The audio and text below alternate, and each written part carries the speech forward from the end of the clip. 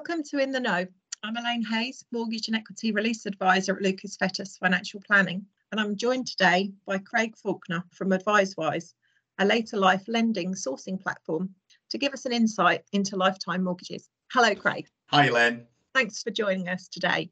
It's my pleasure. So, lifetime mortgages, they're one type of later life lending, but what is a lifetime mortgage? Well, a lifetime mortgage is very much as the name suggests. So in simple terms, it's a mortgage with a fixed rate for life. Now, obviously, everybody lives for different periods of time. So that's why they can never call it a 20 or 30-year mortgage, because they simply don't know how long someone will live for.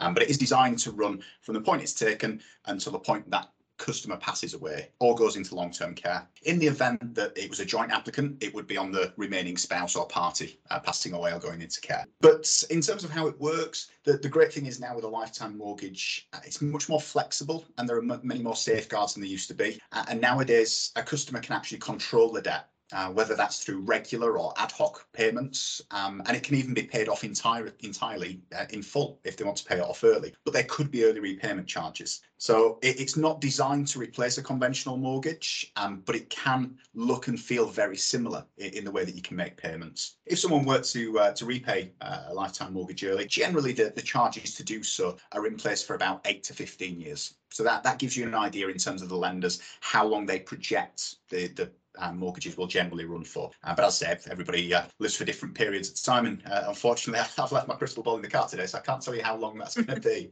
But the interest is then charged like a normal mortgage. Rates generally at the moment are about sort of 3% upwards, but it does vary depending on someone's circumstances.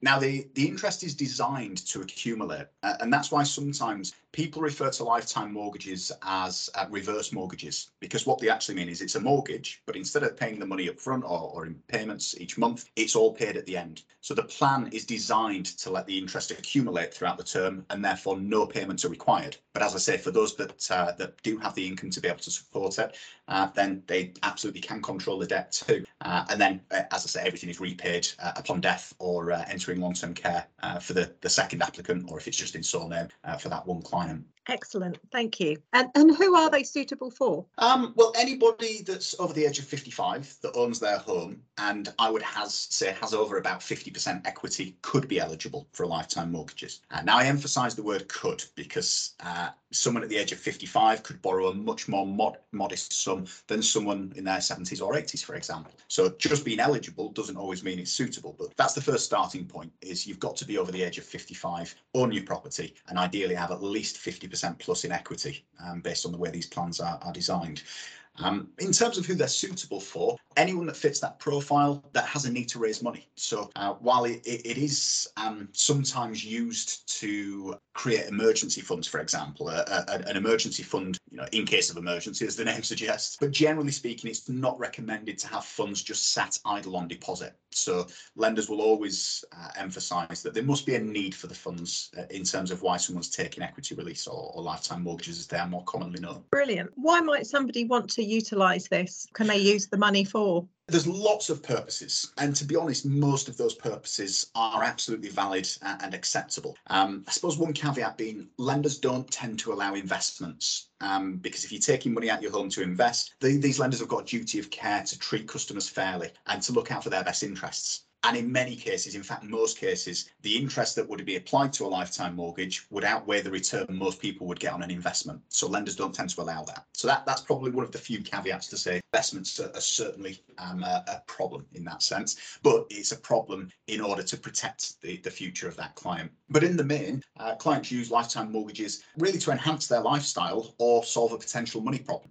And that can be repaying mortgages, whether they've come to the end of their term and they need repaying, or simply they want to repay them. Much more popular nowadays than ever before is helping family members. As you'd imagine, with the pandemic, a lot of people have found sons and daughters, grandchildren in need of a helping hand. It doesn't always have to be a huge amount. It may be a reasonable amount to help with education. It might be a more modest amount or a bigger amount to help them get on the property ladder. But a lot of people nowadays do see equity release or lifetime mortgages, as they're commonly known, as a good means to be able to support family members, almost like a sometimes hear it referred to as a living inheritance, where they say, well, I see that money as being my children's or my grandchildren's money, and therefore I'd like to give them it now, while number one, I can actually be alive to see them enjoy it. Because I can imagine there's a great deal of satisfaction seeing a family member thrive from that little bit of a cash injection. But also, from a point of view of the money now, even if it's a smaller amount, may make so much more to that family member than 20 years down the line. 20,000 now, for example, and I'm picking figures out of thin air, 20,000 now might help someone onto the property ladder, whereas 50,000 in 20 years' time might not be as needed for them because they've already made those life-changing decisions. So helping family members is certainly a big one alongside mortgages. And then after that, it's things like making home improvements, maybe doing adaptations to the garden. Some people use it to adapt the house to be suitable for their later life planning. So maybe someone is seeing that they're getting of a certain age and therefore they need a different profile of bathroom, or they need some help and aids around the house, maybe even a stair lift and things like that. And then after that, it tends to be more what I call emotive objectives. So buying cars, paying for holidays, maybe buying a motorhome, things like that. I think one thing that I've always found from my advising days is lifetime mortgages can be much more fulfilling in terms of when you're helping clients, because you're not just moving them from one fixed rate to another and saving them, maybe a few pounds per month, but actually you're helping them potentially achieve their dreams. And whether their dream is to help their family member or go off on that world cruise of a lifetime is not for me to judge. It's for everybody to decide how they want to spend that money. Most of those purposes are generally okay with lenders. So there's lots of different options there. What do you think the pros and cons are of taking out a lifetime mortgage? Yeah, you're quite right there, Elaine. There are lots of considerations, and without wanting to speak negatively, I like to sort of give both sides of the argument. There are risks as well, whether that's risks as an advisor, whether it's risks as a customer as well. But the good news is the way that the plans are structured nowadays and the regulation that's involved in this market means that those risks are much lower than they ever used to be. So I would always say all options should be considered before looking to take a lifetime mortgage, or indeed releasing any equity in your home. So whether you're talking about a lifetime mortgage or a traditional mortgage, all options should be considered to make sure that is a suitable and viable option for that particular customer and their individual circumstances. So a full assessment should always be made by an advisor into the client's circumstances to understand if the reason for raising funds is valid, but more importantly, whether they should consider any alternatives. Now, those alternatives can be, varied, but we're talking about maybe could they be eligible for grants? If they're making home improvements, is there any government grants that's available?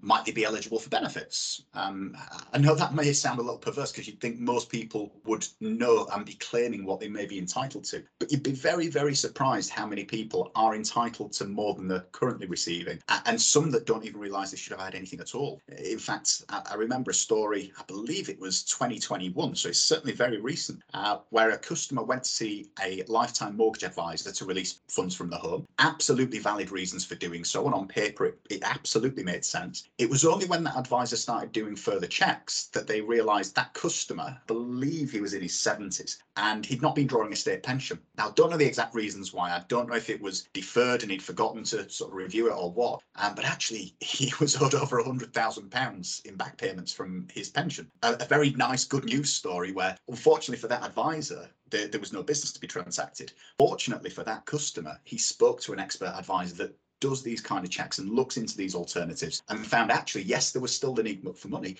but there was no longer a need for a lifetime mortgage. So those sorts of alternatives should always be considered, as well as other things like if it's a more modest amount of money, could a family member help? I've seen instances in the past where I've spoken to clients and recommended they take lifetime mortgage, but also recommended they speak to the family about it, because sometimes you'd be surprised what they suggest. And many have come back to me and said, you know what, now that I've spoke to my son or my daughter or whatever the situation may be, they've realised why I need some money, and as a result they've agreed to club together and help me do that, because that protects potentially their inheritance. So things like asking family members, looking into taking a lodger. I know these aren't always palatable options. I can imagine many clients sit there and say, I don't want a stranger in my home and things like that. Sometimes they don't want to ask family members for help because they may be a little bit bit proud, but it's absolutely worth looking into every eventuality, because I always say if you've discussed all of the potential alternatives to a lifetime mortgage and decided that the lifetime mortgage was right, then the risk is going to be minimal because there are so many safeguards. It would be remiss of me not to say the biggest alternative to lifetime mortgages, which is downsizing. Now, again, a lot of customers are happy to do that. For some, they've been in that property for years, it's got the family history and they want to stay there, even if it may feel a little bit daunting looking after a bigger garden or a 4-bedroom house when you only need 2 and things like that. So absolutely all those options should be explored. But as I did allude to, not all of these options are always applicable to these customers, but so long as they've been considered, the risk will be minimal. Certainly given that almost all lifetime mortgages offer what's called a no negative equity guarantee. And that simply means that you can never owe more than the property is worth. And because the rate is fixed for life, it gives security in making an informed decision from the outset. Again, I go back to the crystal ball analogy. Unfortunately, no one knows what's around the corner 3 years, 5 years, 10 years, 20 years down the line. So absolutely, some people may take a lifetime mortgage now and further down the line with hindsight think, actually, maybe that wasn't the best option for my circumstances. But I always say if they're speaking to a specialist and that specialist and that client have been open and honest with each other, have explored every possible alternative, find lifetime mortgage was right at the time, then there's very few risks from that instance in getting the decision wrong. You spoke about the need to speak to a specialist advisor regarding lifetime mortgages. I feel this is because there are so many different options and products out there. Can you just recap on the main point? Yeah, so I mean, I think in 2 words, it's vital. Absolutely. Getting advice in this area is absolutely crucial. And you're quite right there, Elaine, where you said that there are many different options available. Tech innovation in this space is welcomed and much needed. I mean, we at AdviceWise are at the forefront of this. But even we see that while there's more and more innovation coming to market to help clients gain a better knowledge of the products, we can't ignore the fact that a lifetime mortgage is more complex than a traditional mortgage. And it's important that you have a specialist that understands the plans fully in order to get the right advice and ultimately the best plan for the client's needs. And the reason for that is that the market has moved away from it just being rate driven. So it's not always a case of whatever is the lowest rate is the best plan. There are nuances in terms of the protections it comes with, the safeguards, the payments, and you need an advisor that's got the skill set to be able to explore that client's full scenario and then advise them accordingly. Many clients, and thankfully with lifetime mortgages, you can't do non-advised sales. So at the minute you do have to see an advisor, but I would never want to see it go down that route, because absolutely an advisor knowing your circumstances is going to get you the best deal. And sometimes, as I say, the best deal isn't always the cheapest deal. It might be that client's planning to pay it off after 8 years, so I'm going to look for a plan that allows that rather than tying them in for longer. I often say, because cashbacks come with these plans, and factoring in the cashback can actually mean sometimes it's cheaper to take a higher rate, which sounds perverse, I know, but to actually take a higher rate with a cashback may actually transpire to be cheaper in the long run than taking the lowest possible rate. So yeah, absolutely vital that anyone taking a lifetime mortgage does it through gaining advice from a specialist. Even if this has been listened to in 5 or 10 years time and robo-advice is the norm or anything like that, I would absolutely always advocate getting an advisor, speaking to a specialist that knows the market, and they can make sure that you make the very best decision for the client at that time. That's brilliant. Thank you so much, Craig, for joining us today. I hope the listeners have found the conversation useful, and we look forward to the next In the Know. The content in this episode refers to lifetime mortgages. To understand the features and risks, ask for a personalised illustration.